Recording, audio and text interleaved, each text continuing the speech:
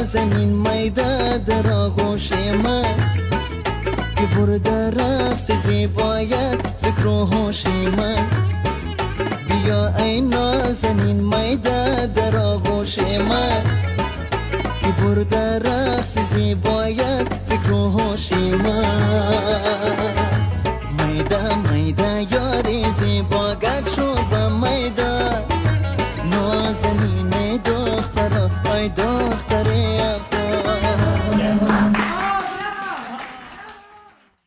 Bismillah ar-Rahman ar-Rahim. Assalamu alaikum. We are back again with our Chasing Noor podcast. My name is Rabi. I'm a trauma expert and a therapist. And today I am here with Shaykh Suhail Mulla. Thank you for coming here onto the show today. Thank you for having us. And so he wears many hats. And so many topis. Many topis.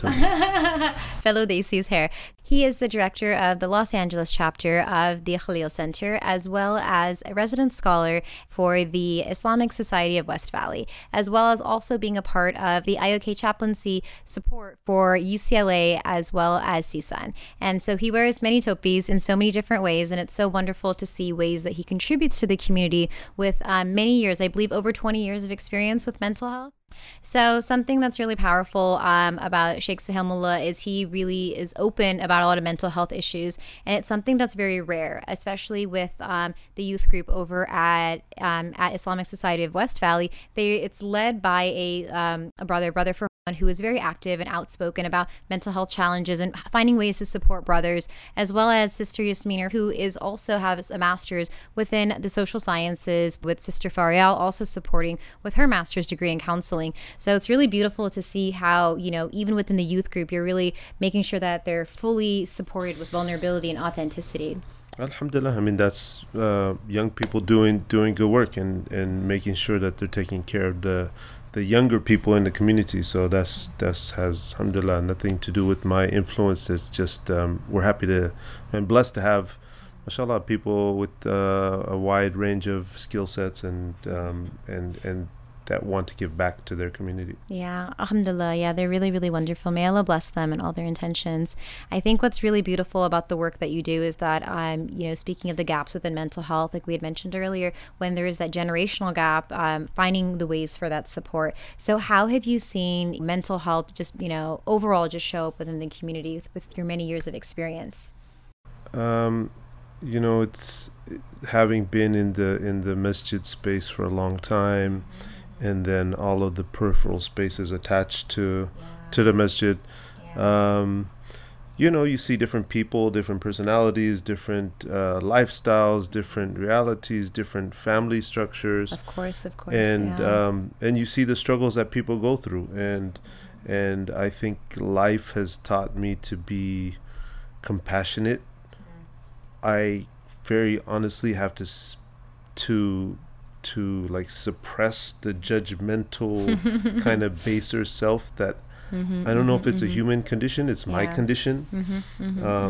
It's a challenge that, you know, I personally face, and so over time, you know, the more you learn about people's vulnerabilities, my own vulnerabilities, my own shortcomings, and everybody else's life challenges, and then the more you learn about the clinical realities surrounding mental health, then you say, well, wait a second, you know, this person is engaged in this activity or behavior, or this person is struggling because of and so you learn to be more compassionate and just realize that I don't know what this person is going through, and I don't know what, you know, is going on in their world, and subhanallah, you know, when you sit with somebody and have one conversation with them of substance, yes, no matter what differences you have with that person, of course, it's so powerful, and and if you come from a point of compassion generally, then it will just flow to that other person, and even though like they may not have fit, you know, who the mold in terms of who you're supposed to get along with. Exactly. Yeah. And I think that's also, you know, like fitting people into molds. And you had mentioned something earlier about clinical realities. Can you speak more about like what exactly does clinical realities mean to you? clinical realities in terms of specific, of course the world of mental health professionals have as their primary reference book in terms of diagnosing mental health illness disorders, the DSM-5. Yeah. And there's a lot of debate in the mental health community as to is this something that we buy wholesale? Is this something that we fully ascribe to? And do we place those labels on people and so on and so forth? And and people stand on different ends of the continuum. Of course, I'm talking about mental health professionals as to whether or not they buy into that. Yeah. So regardless of where you stand, but I think it does give some, it gives you one of my professors, I still remember, she used to say this in my social work program more than 20 years ago. If you can name it, you can claim it.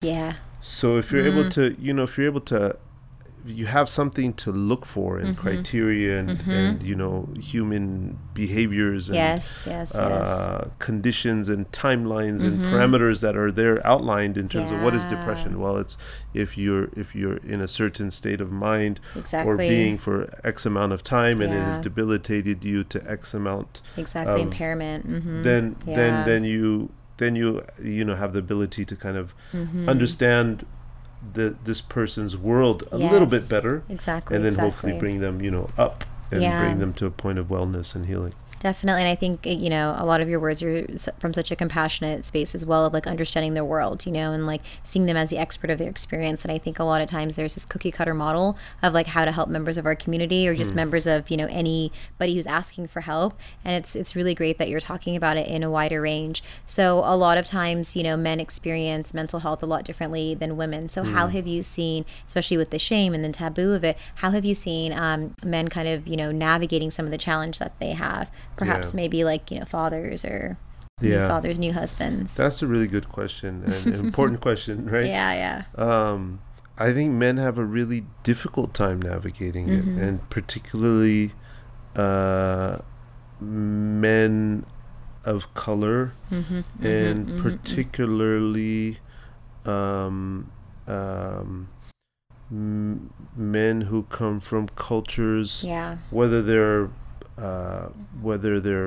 born and raised, or whether they're raised somewhere other than America, or whether they're raised in America but the children of immigrants, African Americans, Latinos, etc. Yes.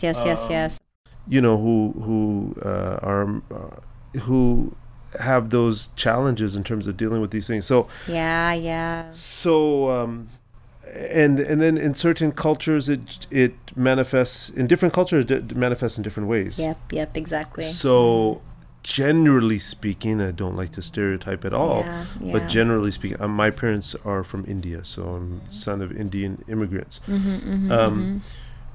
Indian and Pakistani and Bangladeshi families and Sri Lankans and tend not to be as communicative, right, with their feelings, with their emotions, and so on and so forth. So then men that come from that community, and then there may be some of the stigma or taboo attached to talking about these things. You put non-communication or the non-articulation alongside existing stigma, of course, then it even will clam a person up even that much more. So it's challenging in Muslim spaces with men for people to acknowledge, and then even when they acknowledge, even if they acknowledge, will they go another step to seek out whatever resource, and to the extent of seeking out mental health professional help to get the help they need. Definitely. And I think that's interesting. So you are like first generation, then Indian American, and your parents? I don't know, whatever, depending on the definition you use, second generation or whatever. That's so interesting. And I think that's also like, part of being part of that duality of like, the American culture and what that looked like. Just overall, like, how was that, navigating like both dual identities, as a lot of men are experiencing that now? Right. Alhamdulillah, I think, I am who I am because of those dual realities. And I think that makes me a fuller and more, I don't know, more worldly person in the good sense of the word, worldly. And, my father always made it a point to make sure that we know our family, our roots, our people, and still have relationships with people back home, so to speak. Even Exactly. You understand what I mean by that. It's that connection. So I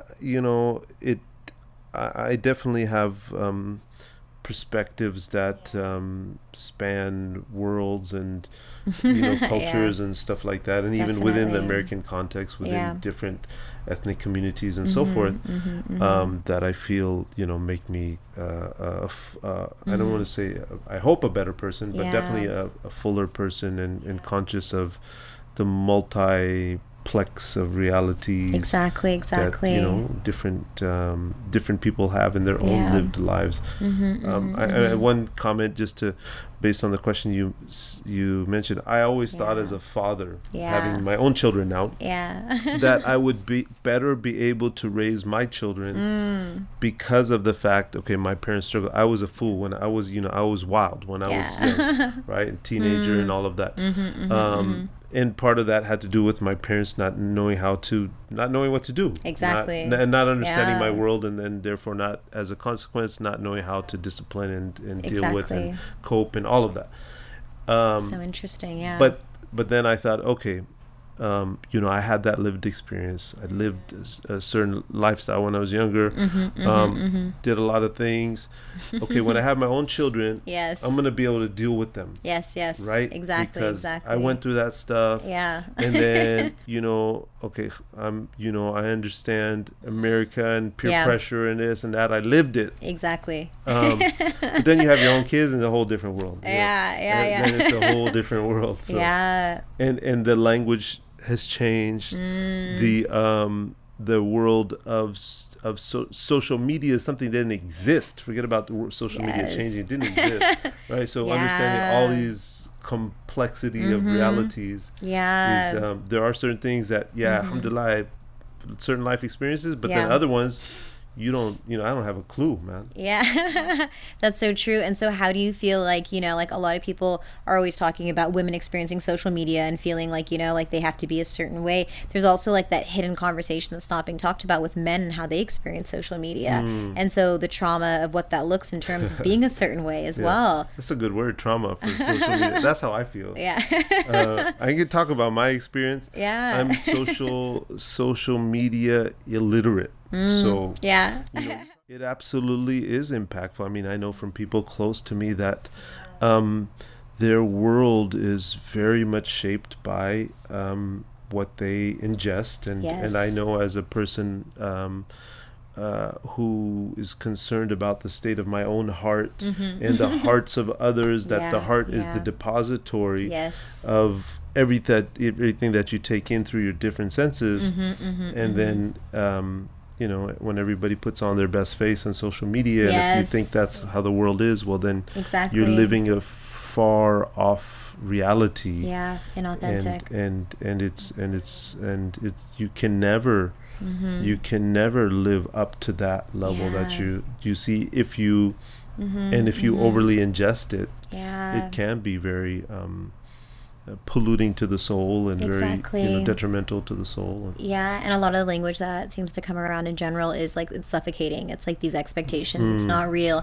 And then you're then if you have to be perfect all the time, you can't make mistakes and then and be vulnerable. And so you had you were talking about race and culture earlier, and a couple of clients that I have that were formerly incarcerated and now they're stepping back and trying to transition into life, and like they're Black Muslims or they're Black reverts within itself. So how have you seen people that maybe have made mistakes in their life that trying to re-step back to their faith and the struggle, what that looks like as a man perhaps as well, or if that shows up differently? I think that people have regardless of what their background where they come from, you grow up in a certain environment, you take on the prevailing kind of notions and attitudes towards vulnerability, because that's a lot of what we're talking about. Yes. I'm okay with being vulnerable. Yep. And the streets teach you no. Right? Yeah. Social media teaches you no. Yeah. So if you live in a nice privileged world, no. If you live in a rough and tough world, no. So I think it's difficult for for all men on all ends, because of the environments in which they grow up in. And then actually there's another reality. So the world, in this world where the spectrum of sexuality has been increased, right? Let's just say. If you live in that, if you immerse yourself in those in the new spectrums that have evolved in that world, then maybe vulnerability is something that may be more acceptable. But in the Muslim community, it's not. Nope. So on many levels, it's hard to. So how do men emote, express? Engage. Exactly. When they're taught these kind of social parameters, as far as this is how far you can go. Exactly. Yeah. Do you feel like there's like from the Quran in general, like are there any like conversations that you feel that you think of when it comes to vulnerability with men, or it comes to maybe even just like self-compassion? Because I feel like vulnerability can be such a big feeling word that's like already like no, that's too much, but like a softer word maybe is just like self-compassion and retreat and Right. That's a really good question. I mean, there's definitely people that are starting to explore what a man looks like, and what how that displays itself in the Quran.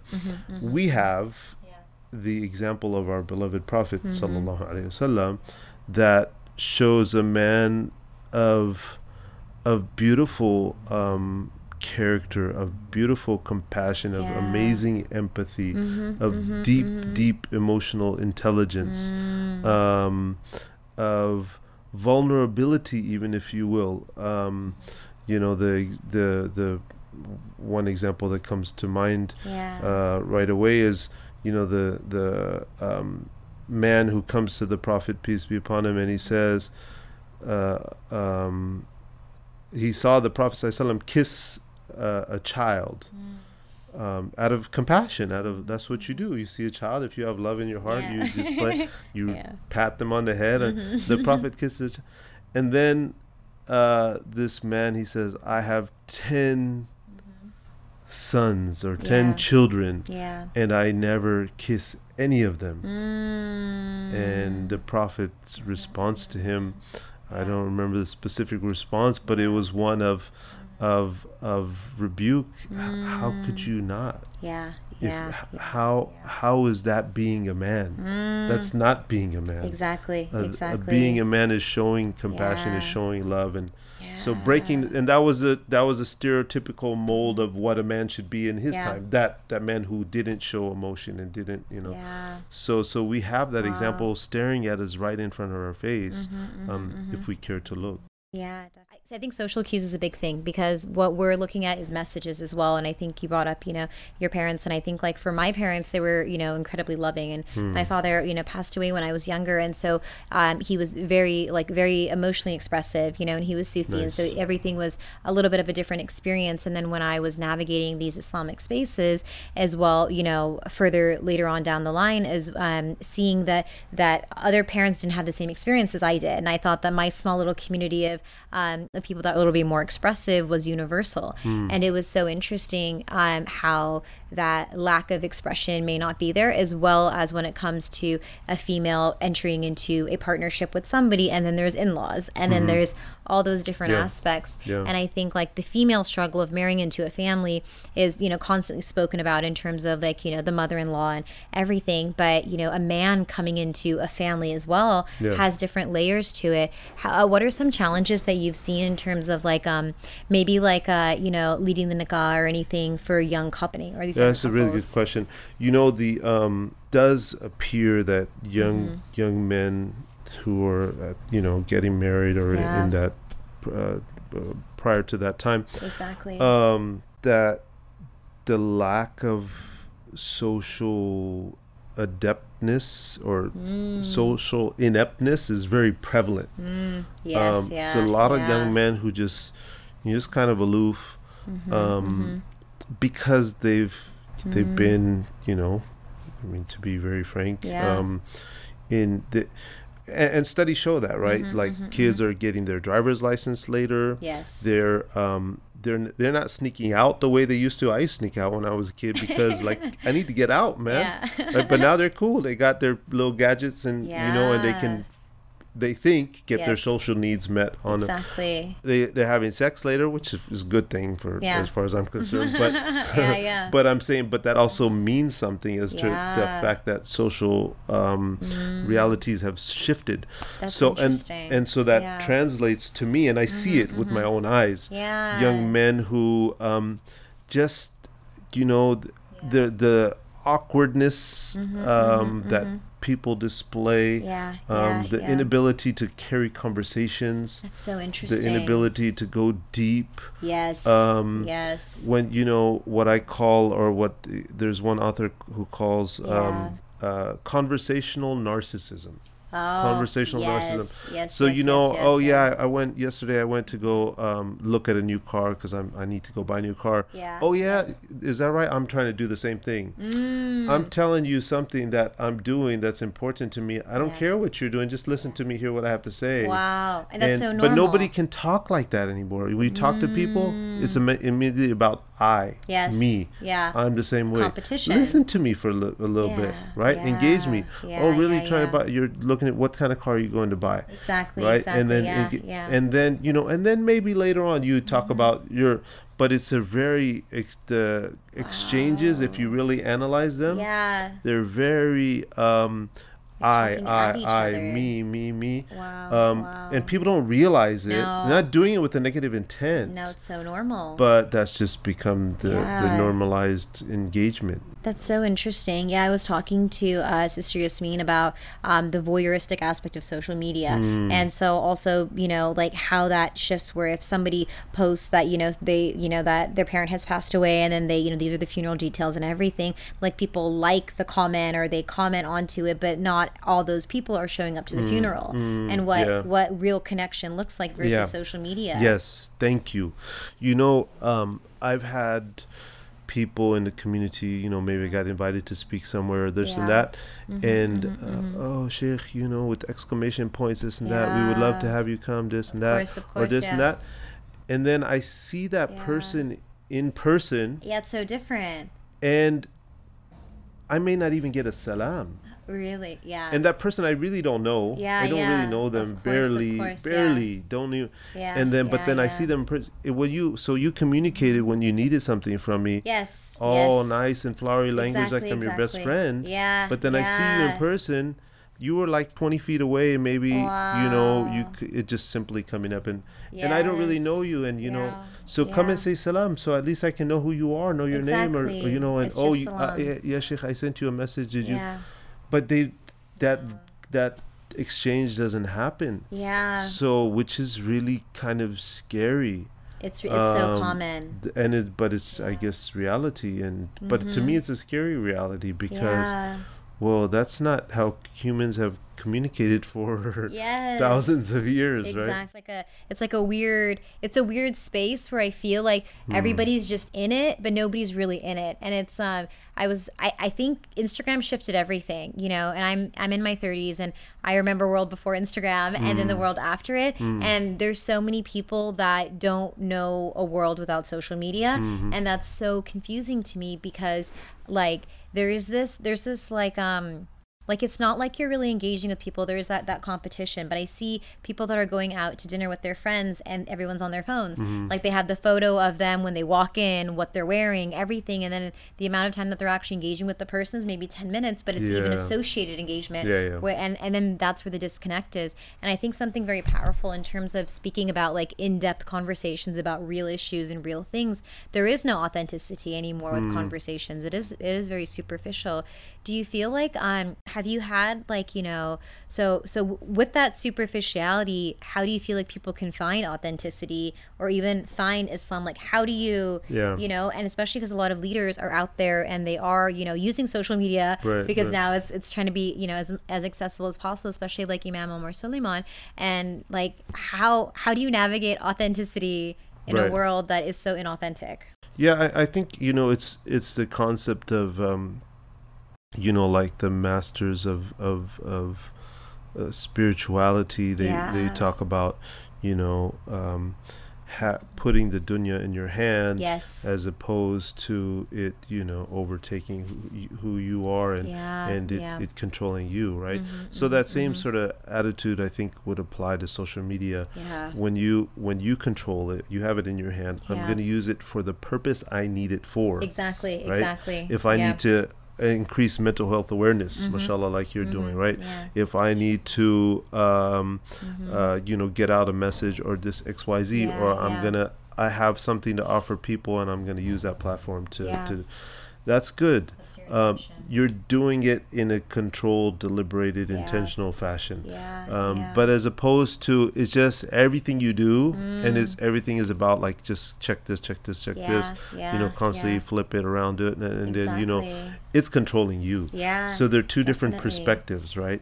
So I have a lot of respect and admiration for, you know, some of the scholars of today who have leveraged these platforms to be able to call people to Islam. I think that's very admirable, and I think they're speaking to reality, because that's most people's reality. But it takes a very you know, focused kind of mindset to do that, and not to get lost in that world. Exactly. Because it is so easy to get lost in that world. And I think a lot of times, you know, speaking of like, you know, relationships and connections, a lot of the younger generations that are entering marriages, like there is a conversation about social media, like he's following a lot of females, or he has a lot of females on his thing, or why does he need to engage with them, you know, when they're married or not. And then I think there's a different form of infidelity that's showing up in terms of being a voyeur to all these, you know, Instagram, you know, models or whatever it is. And it's so interesting because it's kind of terrifying that that's now entering spaces of this like voyeuristic infidelity.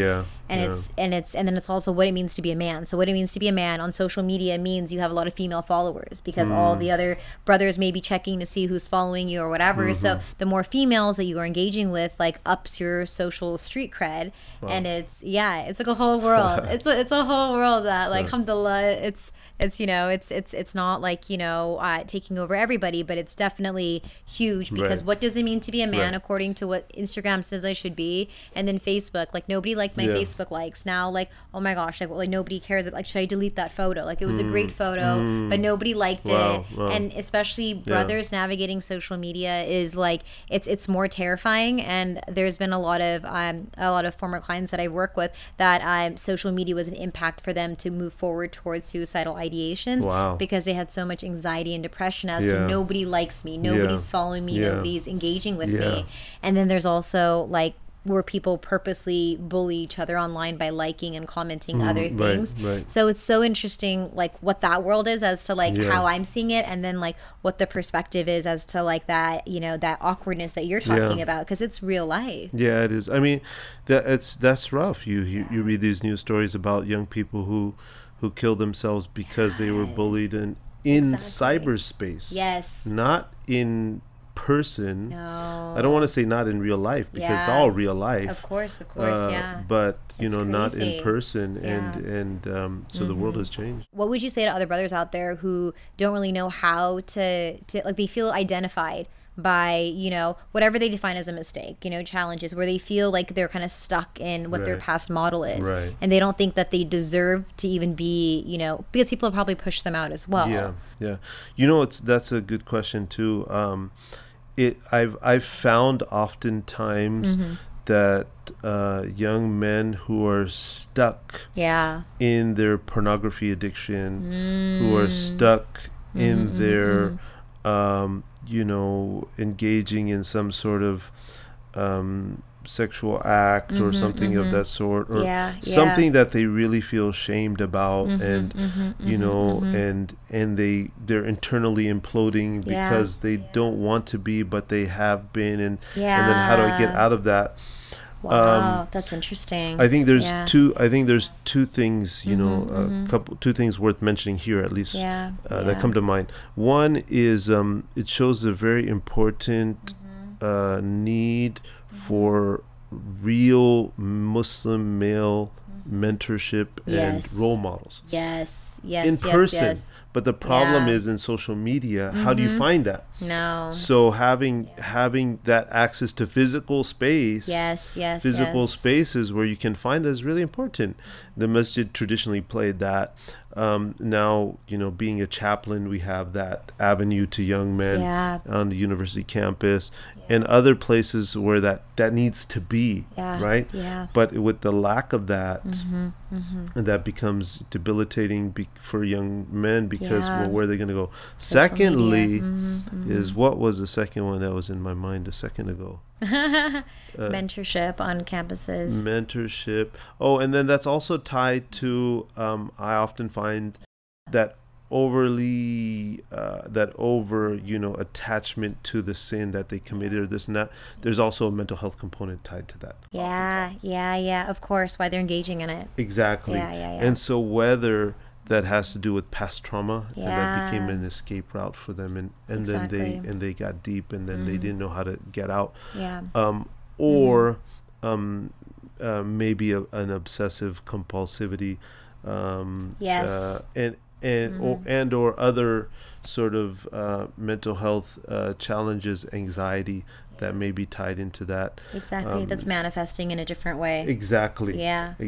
So and those things often go overlooked. You know, not unnoticed. Exactly. And so and it just keeps furthering in a different downward spiral.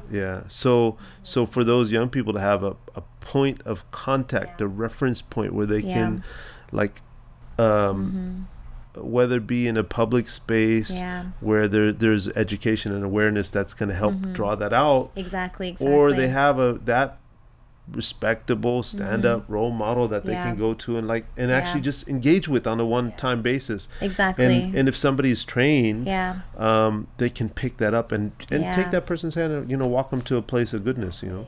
Yeah, definitely. And I think access, I think you're talking about huge, is access to a safe person who can guide you. And I think, like, then they're just turning to social media.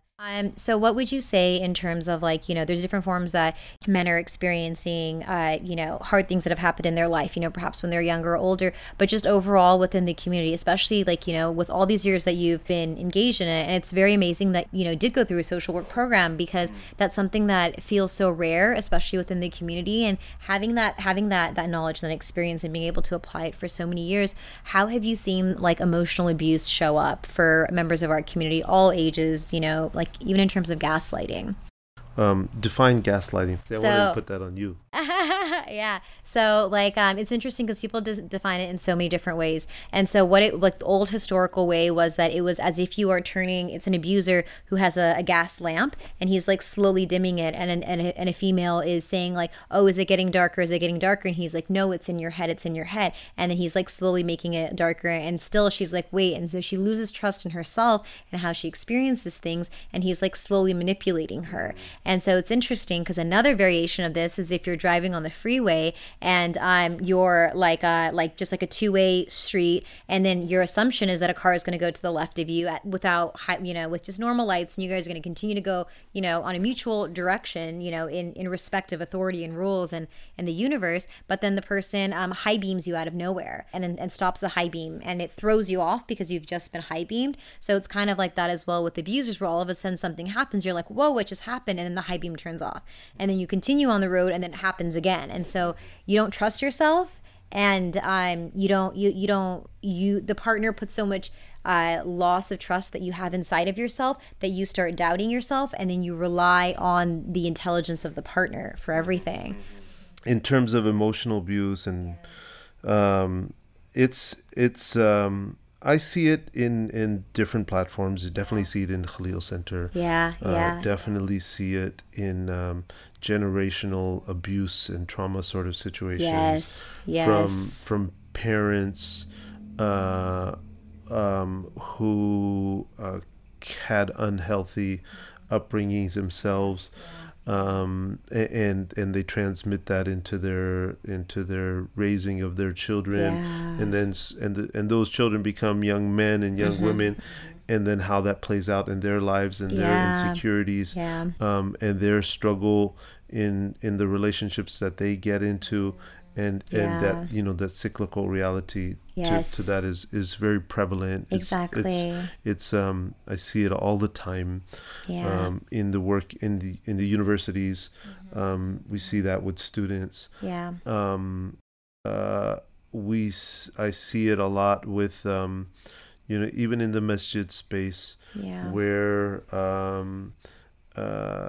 there's, and I've seen it perpetrated upon men as well, right? And we don't like to talk about that much. I've recently I gave a khutbah on women's rights and so on, and it actually was on domestic violence, and in part of that I spoke about Islam's upholding of women's rights and changing the whole human narrative related to that. But a brother came up to me afterwards, and he said, man, that was the worst khutbah I ever heard. I said, why? He said, that everything was about how men are doing women wrong. And I mentioned in the khutbah that I've seen both ways, but the fact that he held on to that, right? Like, what was coming up for him? Yeah, exactly. What was coming up for him, right? And what that meant in his world. And so it goes both ways. But it plays out heavier in the lives of women who are abused by their fathers, by their husbands. And it's normal for them. Yeah, and it's normal, and it's sad. You see long-term marriages, where, now they've been living in that sort of condition for a long time. Exactly. They come to a point in time in life when they're ready to make a move out. Have had to help people navigate some of those divorces. One interesting pattern is that I've seen is that the oldest daughter, the oldest child, female, will also become a defender of the younger siblings. So she takes on that, the maternalizing sort of role, and that weighs very heavy on them, and they face the most amount of trauma out of all the children in the family. And so those things, the family dynamic and the family impact, and then how that passes on if there is no healing that's sought and got in the meantime, right? For them to help them overcome is very impactful and is very difficult. Definitely. That's so interesting in terms of the of the trauma. It's interesting because when my father passed away, my sister was older than me by just a few years, and even though we didn't experience direct abuse or anything like that, it was just the loss of my father. And I grew up really fast, and I had to be the co-parent, and how that sat with me, and how I had to heal from that in so many different ways, and the guilt and the shame. And I can only imagine that individuals that maybe had to protect the rest of their siblings, the guilt to move on with their life without having to constantly be worried about the success of their other siblings. And that's even further kind of institutionalized in certain cultures where you don't get married until the oldest one gets married. Exactly. And then you know how the oldest one is burdened with all this other stuff. Yep. And or you know, all of these different things that go on that you tie them to different cultural realities. But if those cultural kind of standards combined with the trauma that people may have faced in their lives, those can really go wrong sometimes too. So. Yeah, and it's and on top of like normal life, like whether you're in college or whether you're health, absolutely. Like everything else that's related. Yeah, absolutely. Yeah. And so what would you say? So just like, like what, like there's so much shame, right? There's so much shame in asking for help and being vulnerable and whatever it is, or, seeing that you need compassion. So what would you say to like a listener out there, who is maybe a young brother, maybe a father who is struggling, maybe even with substances, and they feel so ashamed to even go up to a religious leader or anybody and ask for help? Like, what would you say to them to help them through it, perhaps? Yeah, that's a great question. And I think so important. Allah subhanahu wa ta'ala says, Inna Allah la yughayyiru ma biqawmin hatta yughayyiru ma bi anfusihim. That Allah does not change the condition of a people until they change their condition themselves. So what that means in regards to the question that you brought up is that you need to take a first step. Yes. You need to take a first step. The help is not going to magically fall from the sky. Yes. You make dua. Yes. Ask Allah. But then you have to go out and physically do something. Go seek somebody out. And at least, the majority of the imam circles that I'm connected with, they're people of compassion, of empathy. They understand real life. They know people fall into holes and pits and traps. Occasionally we'll see a fellow imam fall into some of those pits themselves. And so we see it. And we have a lot of love and compassion, and we're going to try to give people encouragement. Yes. Look, you've done wrong. But you do like our father Adam did. When he did wrong, he asked Allah for forgiveness, and then he moved on. He didn't get stuck at that point in despair, and so we do have to take these steps. You do have to reach out. You do have to make that, initial reach out, and from there, if you get in touch with the right people, they can expedite that process for you. But you also have to be resilient. You have to keep moving forward, moving ahead, being strong. Get help from a mental health professional when you need to. Alhamdulillah, there's great organizations in the community like Khalil Center and others. I've met some amazing people of beautiful energy and beautiful soul and spirit and iman in the Muslim community who are involved in this work, marriage, family therapists, psychologists, social workers, etc. They do this work because they love doing this work and they love helping people, and they do it because they have love for their fellow Muslims, and they don't, they want to see people, prosper and thrive in life. So there's a lot of good people out there, and there's a lot of resources out there. And in most localities where we are, and even if you're off in some small, far off community or this and that, there's resources. We provide, for example, web therapy at Khalil Center, and there's other places that do the same. So access is something that you need to seek out. But the resources are there. And may Allah help all of us to help ourselves. Like, how can people get in touch? Like, what support is available? Alhamdulillah, Khalil Center has offices in different cities throughout the nation. Some cities throughout the nation in Southern California area, in the Bay Area, I see you smile when I said the Bay Area, Chicago. See, I noticed. In New York, in Toronto. So these are physical locations where people can, get the help they need. Alhamdulillah, all of the staff are people who are credentialed in their various fields to provide this service. To provide what we call traditional Islamically integrated psychotherapy. And what that means is they have their credentials from their various universities, and many licensed folks within our organization or seeking licensure. And then on top of that, there's a lot of internal training that goes on in terms of bringing people up to speed, the clinicians themselves, in helping provide the staff with an Islamic framework by which we help, because we know that we talk about wholeness, we talk about wellness. These are important terms. The spirit is a big part of that whole. If you were to take a circle and you put what the spirit comprises of that circle, if that circle being your whole being, it's the most important part. And so that needs to be healed, or that needs to be directed and nurtured and engaged along with the emotional self, along with the biological self, and seeking healing in all of those different components of the human being. So alhamdulillah, we have we're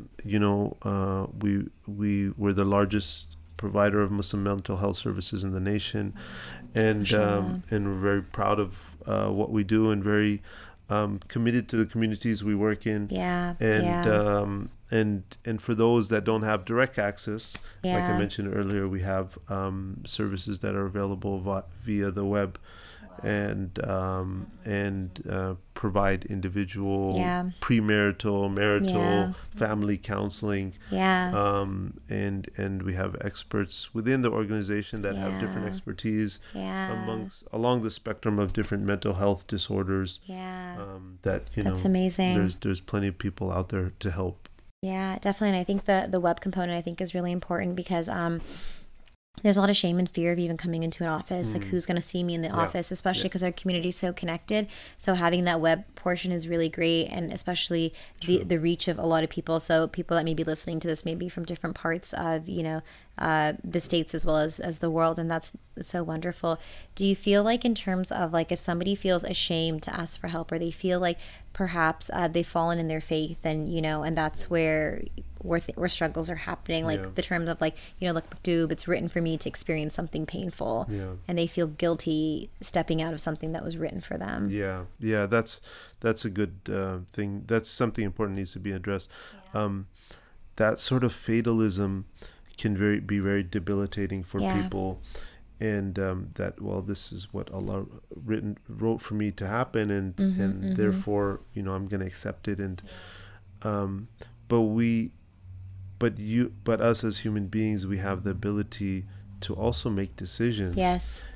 So there is this dual reality that plays, and as I mentioned before, if you make a step, then you're opening up the door for the divine help to also pour in. And so that does need some fortitude of the heart. It does need mental shift, shift within ourselves, right? But and it's all doable. And when people feel like I can't do it, then we reach out to somebody else, who will lift us up a little bit to confirm and validate to us that we can do it. And there's no shame. No, absolutely not.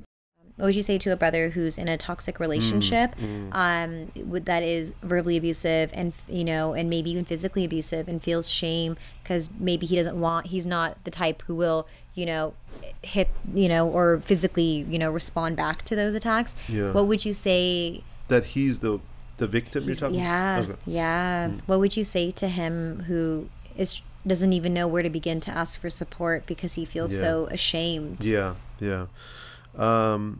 The beauty of seeking out mental health assistance is that everything is done in confidence, Yes. done in privacy, Yes. done behind closed doors. So number one, for example, the Khalil Center, we're very conscious of, even people just coming into the space, they don't want even others to see them. We're conscious of that. But even if, let's say, somebody sees you walking down the street or driving in the parking lot, nobody knows what you're there for. Right. So that privacy and confidentiality is there for the protection of the people and we understand that people come in vulnerable, and we know that people have these hesitations, and so a lot of fear. And whether somebody's at the receiving end of abuse, and I'll even put this out there: if somebody's on the perpetuating end of the abuse, in other words, somebody is battering their spouse or their somebody else beloved to them, and they find themselves to be the one that's meting out that abuse, then there's help for those individuals as well, right? We're not going to throw out people because they've done certain things. We'll be upset at them as a community. There may be even disappointment in other things, but ultimately we want to see everybody be well, right? We want to see everybody be good. And that person who, even if they were abusive to somebody, their spouse for years, they're still a father, they're still a son or a brother, this and that. They still have ties to the community. And we can't excommunicate people, even in those scenarios. I'm gonna 1,000% advocate for the victim, of course. On the receiving, the person that's on the receiving end of that abuse, and they're gonna be our number one priority, because they've suffered, and oftentimes suffered deeply and for a long time. That's gonna be the number one priority. But at the same time, even those that are on the perpetrating end, we're also concerned about them as well. Definitely. And it's like that quote of like, those who have been hurt themselves. That's right. And that cycle of violence and all of that. And the beauty of dua is that it's positive self-talk. In psychological terms, it's positive self-talk. For us as Muslims, it's much more than that. It's divine conversation, right? So we're conversating and asking from Allah, but we are at the same time manipulating our thought process by infusing it with all of these wants and desires and hopes and interests, and that's the first step in activating other external resources to come for us, whether they be from Allah subhanahu wa ta'ala or from other people. And Allah sends other people to us as a result of our prayers. So dua is a very, very powerful means that we want to engage in any state of mind, especially when we're in a situation of difficulty and we feel restricted, we feel constricted, we feel hopeless. That's an absolute time to employ that. I think it's very powerful. And I think a lot of times when people feel hopeless, they may feel disconnected from the faith, and they may feel like, how can I possibly have faith in God if this bad thing is happening to me? And then that pulling away. So I think it's powerful that you're saying that just by saying a small dua and like really knowing the history behind it can really, really provide a healing. Something so beautiful and amazing of this conversation, and thank you for being a part of this, is that this is probably rare. It's probably rare for people to hear conversations about vulnerability, shame, even just like those OCD tendencies we were talking about earlier, even male abuse. And I think like a lot of members of our ummah across the world, even within the States, have had bad experience with religious leaders who talk about mental health in a weird way, and then they like, it's just like this entire thing may be a huge breath of fresh air, where they felt so stigmatized or they felt so stuck, and now these things are these conversations are starting to be talked about and stuff like that. And I think like when you're speaking of Khalil Center's like approach and everything, something that's super important that often gets missed when we're thinking of Islamic individuals who also practice psychotherapy, is it's not forcing people to go to these conservative aspects of like getting closer to the Quran. It's just literally a lens within it. So can you describe just that part a little bit more of, it's like, like, yes, it's a Muslim person who's a therapist, but it's somebody who's like that holistic approach. Just a little bit more about that. I'll give you an example that kind of highlights what you just talked about. And I'm gonna have to make it very vague so it doesn't reveal any personality or anything. But there was a person that came and recently, and they said, I'm in this household, it's very toxic. There's a couple of people in the household that are addicts to certain substances, and that's tough. When one of them was intoxicated, this is the one of the male siblings speaking about the brother speaking about his sister when she was intoxicated, as she always is, and she started escalating things and so on. I hit her, and the mother was also there in that session, and so the mother says to me, she says, Suhail, is there any dua or Quran, the surah that you can teach my son so that he can? My response was, there are certain things that we want to read in a time of a certain state of mind and so on. But the issue there is that it was a very toxic sort of completely loaded situation. And yes, your son overstepped a certain boundary. Absolutely. By striking his sibling. But there's no magic formula to fix that. No. There was so many other things going on. So we have to we don't use the Quran as a means of somehow magically wiping out people's bad behaviors and so on and so forth. But we help people understand themselves, right? Yes. And to unlock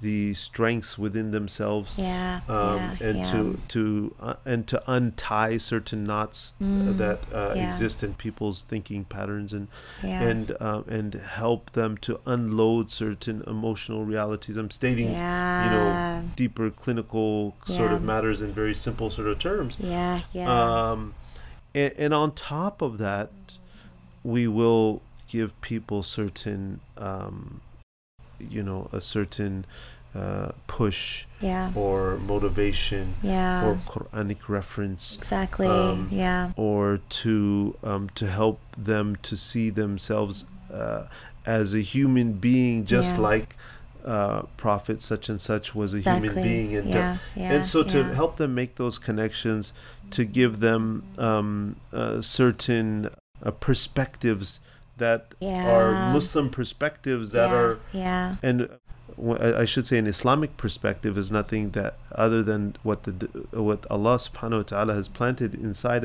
of us, because He's prescribed for us a way of life, a way of knowing ourselves, and so that's very important in terms of framing things with people. But huge. But absolutely. Wow. So it's providing the therapy for people, and through the different modalities that exist out there in the general therapeutic world, in the general community of therapists and so on and so forth. But from a perspective that's completely informed by who we are as Muslims, and what our Lord teaches us, and what His Prophet, peace be upon him, taught us how to live. Yeah, that's so powerful. That's so beautiful. And, thank you for sharing so much and taking the time for this. And I think something amazing is that, I've been around you a few times and stuff, and it feels like, you're just such a compassionate, easy person to talk to. And the power of, an Islamic, individual, an Islamic community member who is from a community of color, speaking out about mental health and bringing up these clinical things. It's completely different than somebody who's outside of the community and everything like that. And it's great to know that those resources are available online, so even if people may not see safe people around them, they know that the Khalil Center is safe and available. So yeah, do you have any last words or anything? No, mashallah, it's nice it's refreshing to see people like yourself in this space doing this work, raising awareness. You have, it's very apparent that you have a tremendous amount to offer, and that you've been doing some incredible things from our conversations in the past.